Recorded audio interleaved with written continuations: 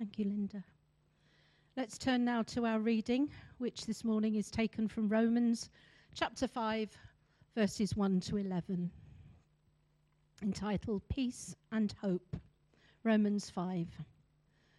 Therefore, since we have been justified through faith, we have peace with God through our Lord Jesus Christ, through whom we have gained access by faith into this grace in which we now stand. And we boast in the hope of the glory of God. Not only so, but also glory in our sufferings, because we know that suffering produces perseverance, perseverance character, and character hope. And hope does not put us to shame, because God's love has been poured out into our hearts through the Holy Spirit who has been given to us. You see, at just the right time, when we were still powerless, Christ died for the ungodly. Very rarely will anyone die for a righteous person, though for a good person, someone might possibly dare to die. But God demonstrates his own love for us in this. While we were still sinners, Christ died for us. Since we have now been justified by his blood, how much more shall we be saved from God's wrath through him? For if, while we were God's enemies, we were reconciled to him through the death of his Son, how much more, having been reconciled, shall we be saved through his life? Not only is this so, but we also boast in God through our Lord Jesus Christ, through whom we have now received reconciliation. We're going to stand and sing together before Richard brings the word to us. Only some words that I'm going to use this morning. Therefore, since we've been justified through faith, we have peace with God through our Lord Jesus Christ, through whom we have gained access by faith into this grace in which we now stand. And we boast in the hope of the glory of God. Not only so, but we also glory in our sufferings, because we know that suffering produces perseverance, perseverance character, and character hope. And hope does not put us to shame, because God's love has been poured out in our hearts through the Holy Spirit who has been given to us. You see, at just the right time, when we were still powerless, Christ died for the ungodly. Very rarely will anyone die for a righteous man, though for a good person someone might possibly dare to die. But God demonstrates his love for us in this, that while we were still sinners, Christ died for us. Since we have now been justified by his blood, how much more shall we be saved from God's wrath through him? For if, while we were still enemies, we were reconciled to him through the death of his Son, how much more, having been reconciled, shall we be saved through his faith? Not only this, but we also boast in God through our Lord Jesus Christ, through whom we have now have received reconciliation. It's one of those books, isn't it? I don't know about you, but last year, it seemed the right thing to do, I think, with lockdowns and everything going on. There seemed to be a spate of people doing the Bible in a year challenge. So I jumped on the bandwagon, and I did it as well. And it's amazing, actually, when you read so much of the Bible, the whole Bible, in such a short space of time, you really start to see how different books fit together. You start to see the different styles of different books, the different authors, the different types of literature, I suppose. But Romans is a very, very formal book. I don't know if you ever noticed that. It's written, obviously, by the Apostle Paul to the church in Rome. And it was kind of, Roman church at the time wasn't a place where Paul knew many people. So he uses a different kind of language to his other books, where he's talking to people maybe he knows, or friends, or people he's met before. And because it's quite a formal book, the language I find, because it's formally written, formally structured and crafted, it's dripping with meaning. And I made a glib point as I started about the 27 words, but actually each of those words you can pull apart and sort of have a look in so many different ways that it's laden with dramatic and amazing truths that we can unpack in all sorts of different ways. Now last week, Richard brought us the first verse. Therefore, since we have been justified through faith, we have peace with God through our Lord Jesus Christ. It's one of those verses, isn't it? It's a famous verse, and it means a lot to us, I'm sure. It's an incredible verse that gets quoted all the time. But just imagine that. Peace with God. due to Jesus. Peace with God. Now, other words start to jump out at you as well. I mean, those are the kind of headlines, I suppose, from that. But we have, I don't know if that's ever struck you as a key phrase, but we have peace with God. Not hope for, not maybe one day have, not, possibly in the future. We have now peace with God. And this second verse goes on to explain that even more. Through whom we have gained access by faith into this grace in which we now stand. Now again, access, I'm going to pull out some odd words in this now, but access is a huge word. I don't know about you, but I start to see the word access on a daily basis when I try and log into my work computer and get the password wrong. Access denied pops up. And we talk about access all the time, possibly. But actually the verb here, or the term here, access, here we go with the Greek. I'm going to butcher the pronunciation on this, I'm sure now. Prosagogen. That was a very Welsh accent, wasn't it, for a very Greek word? Prosagogen. But prosagogen, literally, not just access. Access is one of those things I find myself saying to children in school. Oh, sir, can I put my bag in your room? Yeah, sure, it's open. Go on, off you go. That's access, isn't it? But this is actually more formal than that. This is literally to be ushered into the presence of God. To be ushered, I don't know if you were greeted this morning on the door, hopefully, but you were greeted and you were welcomed, but nobody was ushered. I'm not knocking the team. I can't knock the team. My mother was on the team welcoming this morning. You did an awesome job. Thank you, Mother. But to be ushered in, it's more of a formal thing. It's like a wedding, sort of taken to your seat and shown where to sit and brought into the presence of the people in that room. I think it's more of a formal thing you might see at Buckingham Palace if you go and see the Queen. You're not just told by the guard on the gate, yeah, it's open, mate, in you go. It's literally you're ushered in to the very last moment. And it's actually made of two words. And I'm not going into the Greek of these either because I can't speak a word. Well, I barely speak English. But with Greek, it consists apparently of two words, to bring and facing. So you're not just let in, you are brought in. So you're facing the person whose presence you have been ushered into. And this verse tells us that we've been ushered into a relationship with God. And again, let that settle in for a moment. To be ushered anywhere is lovely. If you're going to a restaurant or somewhere posh and you get ushered to your table, it's a very special feeling. But to be ushered into a relationship with God where you're acceptable to Him, you have assurance that He is favorably disposed towards you.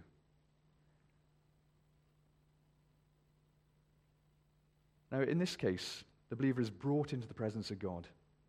What a privilege. What a privilege to just be allowed into the presence of God. But two other passages use this word. In Ephesians chapter 2, we hear, for through Him we both have access by one Spirit to the Father. We both have access. Same word being used. Ephesians chapter 3, in whom we have boldness and access with confidence through faith in Him. This access, this being ushered in, we haven't earned this at all. This is a gift that's been given to us. We have, by our faith in Jesus and what He's done, we have been ushered into the presence of God. So access is granted by having this key. But I don't want this access to be taken for granted. And we know the key is the faith in Jesus, right? I hope you're all here this morning, you know that. But do you know what? It wasn't always so clear. In the Reformation, Martin Luther, some 500 years ago, came up with, or he was part of the group that came up with the 5 principles that should underpin faith and underpin church, underpin belief in a God. Have you heard of the solas? I love the solas. It's just, honestly, I'm going to butcher another language now. I'm awfully sorry if I'm offending you with my language skills this morning. But the solas, sola gratia. Any ideas? Richard, I'm looking to you. You know these. Sola gratia, sola fide, solus Christus, sola scriptura, soli Deo gloria. Exactly, absolutely. Thank you. I think with those, it sums it up in such a nutshell. Sola gratia, by grace alone. Alone, nothing else. You can't do anything else. In fact, grace is a gift. We can't do anything to earn it. It's been given to us. And through that gift we were given, we were ushered into the presence of God. Sola fide, through faith alone. Again, we've got that grace, but it's through faith in Jesus and the work that He's done for us that we are given this access and granted access, ushered into the presence of God. Solus Christus, a less mysterious one, in Christ alone. I think we sang it last week, didn't we? In Christ alone. This is the only reason that we have this access, is because of Jesus and what he has done. Sola Scriptura, in Scripture alone. It's the only reason we know about this. The Scripture is so important, and the unpacking of the Scripture shows us how this access can be granted. And soli Deo Gloria, to the glory of God alone. Not for your glory, but so we can glorify God. Language, I've talked about a lot about language, and we'll talk about it a bit more in a moment, but language is just a fascinating thing. I don't know about you, but I love language. And I certainly wouldn't have said that when I was in school. But I think the more I find out about language, and actually unpacking language for children in school perhaps. But have you got a favorite word? I was talking to somebody about this years ago, in a different church actually, and they said, oh, do you know what my favorite word is? Oh, yeah, go on then. Elbow. I was thinking, that's not as profound a truth as I thought you were going to go for there. Elbow. And he said, why elbow? It just rolls off the tongue, doesn't it? Okay. It kind of does, I suppose, elbow. But I don't know about you, grace has got to be up there, isn't it? Once you understand what grace means and what it is to us, and actually what that means for us and our relationship to God. And I've seen it sort of put in different ways, but I quite like the way that it's explained as an acronym. GRACE, God's riches at Christ's expense. And alongside it, we've got faith, because of that grace, forsaking all, I trust him, perhaps. But this verse 1, it's a very present possession. We have a peace with God. We were created, though, originally to have a peaceful relationship with God. Let's go right back to the beginning here. At the very beginning, we were created by God for a relationship with God, and it was a perfect relationship. We're told in Genesis that Adam went walking with God in the garden, talking with God in the garden. What an amazing picture that you can just go walking in the presence of God. But that was ruined. That was ruined by humans, by Adam and Eve. We sinned against God, and we continue to sin against God, so we became enemies of God. And I want that to settle in for a moment as well. We are enemies, natural enemies of God. And because we're sinners, God is a natural enemy of us.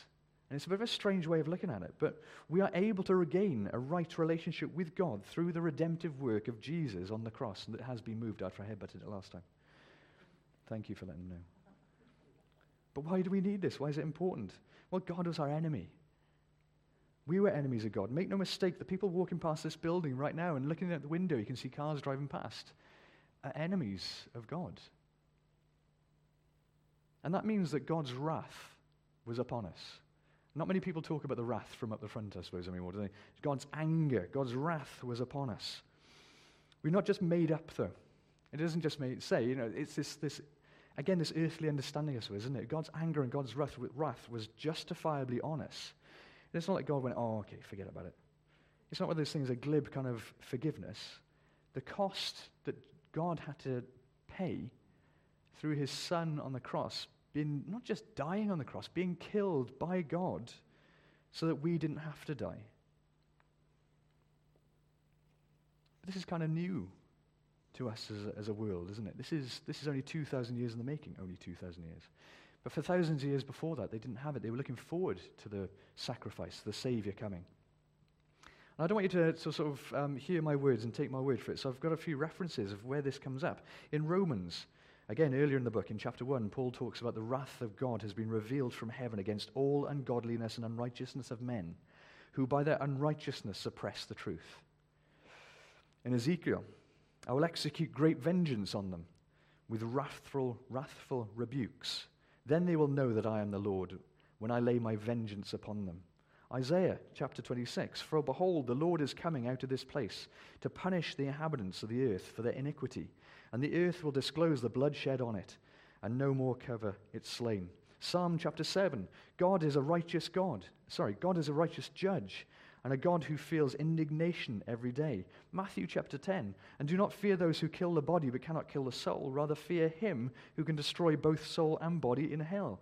Nahum chapter 1, the Lord is a jealous and avenging God. The Lord is avenging and wrathful. The Lord takes vengeance on his adversaries and keeps wrath for his enemies. I don't want you to take this lightly. And I don't want to hammer this point relentlessly. But this is the God that Paul's writing about to the church in Rome. This is the God that we're coming to worship this morning. An angry, wrathful God. And I'm not saying that as a negative thing. He has every right to be angry with us. A God that could destroy us in a heartbeat, who could wipe us out if he so wished. But, thank goodness, thank God that the story doesn't end there. Have you ever read The Lion, the Witch, and the Wardrobe? Yeah? Or seen the film, perhaps? I think it's explained so elegantly there by C.S. Lewis. And there's a conversation between Lucy and the Beaver family. And it says, "Is he a man?" asked Lucy. "Aslan a man?" said Mr. Beaver sternly. "Certainly not. I tell you, he's the king of the wood and the son of the great emperor beyond the sea. Don't you know who is the king of the beasts? Aslan is a lion. The lion, the great lion." "Oh," said Susan, "I thought he was a man. Is he quite safe? I shall feel rather nervous about meeting a lion." "That you will, dearie, and no mistake," said Mr. Beaver. "If there's anyone who could appear before Aslan without their knees knocking, they're either braver than most or else just silly." "Then he isn't safe," said Lucy. "Safe," said Mr. Beaver. "Didn't you hear what Mrs. Beaver tells you? Who said anything about safe? Of course he isn't safe. But he is good. He's the king, I tell you." And that's the king we're coming before this morning. Is he safe? Not according to his words, not according to those 7 or 8 verses I read to you, but he is good. There's an American theologian called Frederick Buechner who puts it in a more adult way, should we say. "Those who believe God can never, in a way, be sure of him again. Once we have seen him in a stable, we can never be sure where he will appear or what lengths he will go to what ludicrous depths of self-humiliation he will descend in his wild pursuit of man. If holiness and the awful power and majesty of God were present in the least auspicious of earthbound events, the birth of a peasant's child, then there is no place or time or lowly or earthbound, but the holiness can be present there too. And this means that we are never safe. There is no place that we can hide from God, no place where we are safe from his power to break into and recreate the human heart. It is just where God seems most helpless that God is most strong. It is just where we least expect him that he comes to us fully. And I'd argue that we need to be careful. I think sometimes, very often, and partly it's because of the world and the way the world treats God and perhaps just God's name.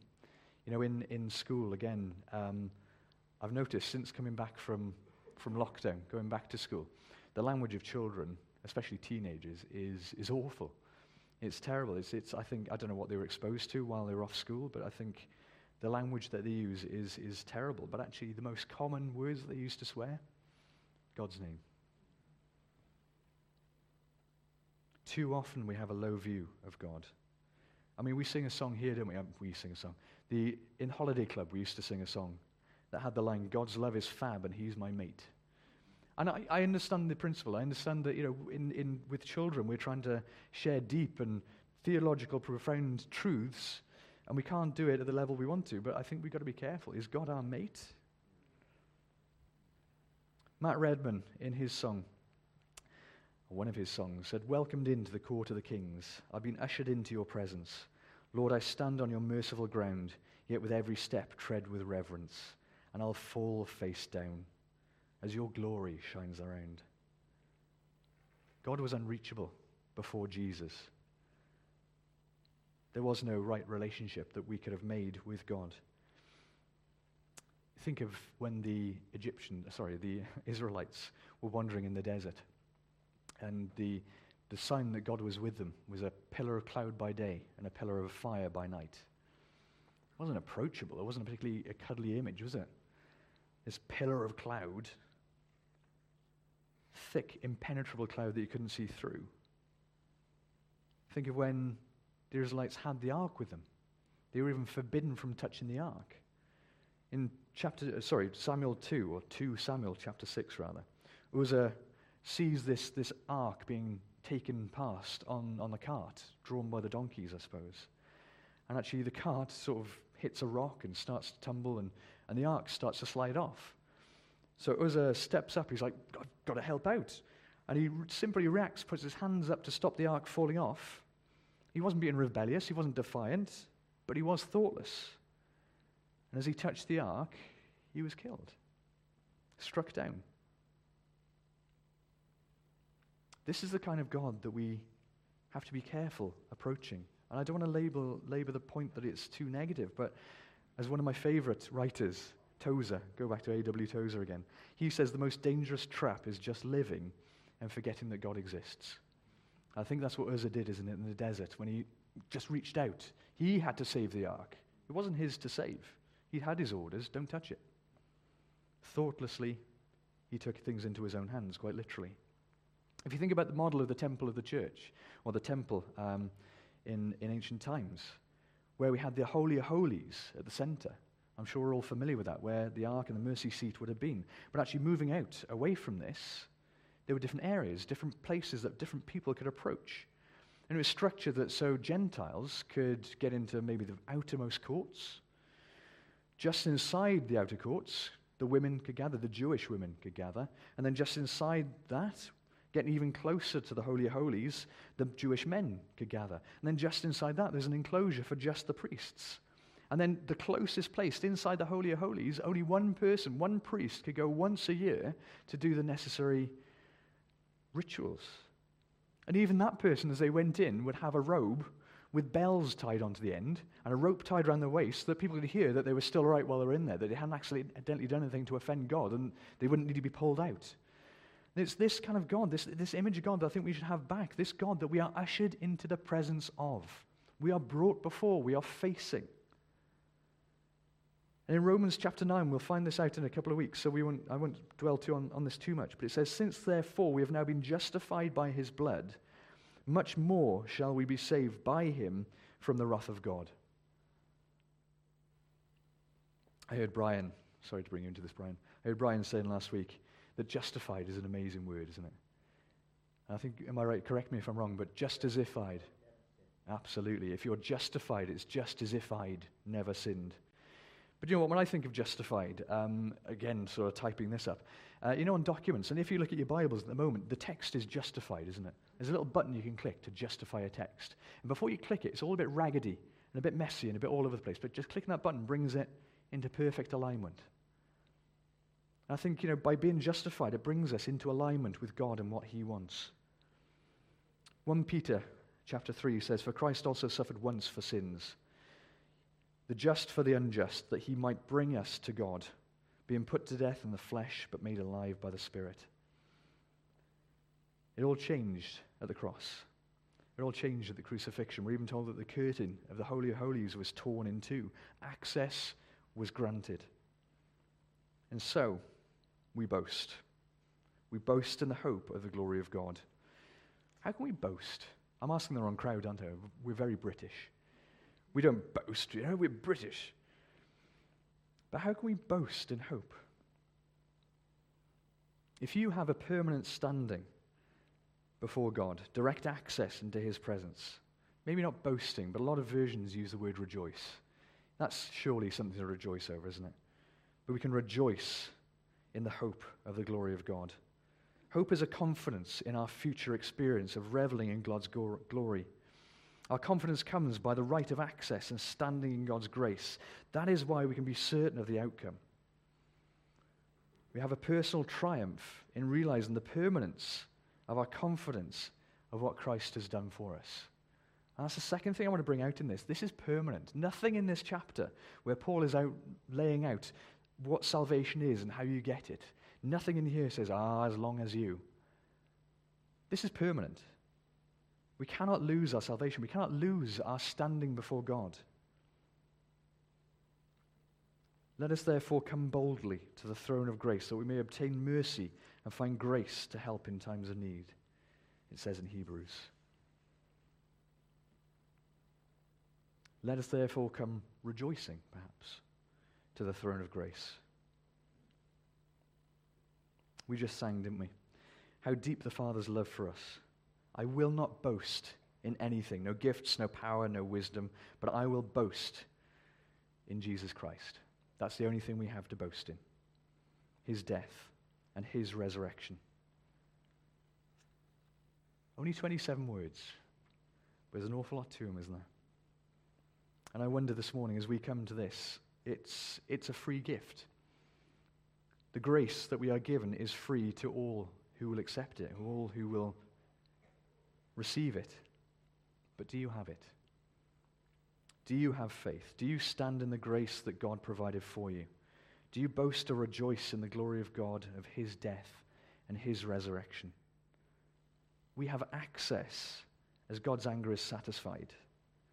Peace has been made by Jesus on our behalf. Do you have that this morning? The verse tells us that we stand in the grace. Where sin abounds, grace abounds all the more. In his presence, grace dominates. We stand in the grace. And if this is you, then your salvation is secure. You can't lose it. Just accept it. But I want you to realize that you have been saved by God alone. What have you been saved from? From God. How did we get saved? Because of what Jesus did. So we've been saved by God, from God, for God, for his glory. And all we've got to do is accept it. Shall we pray?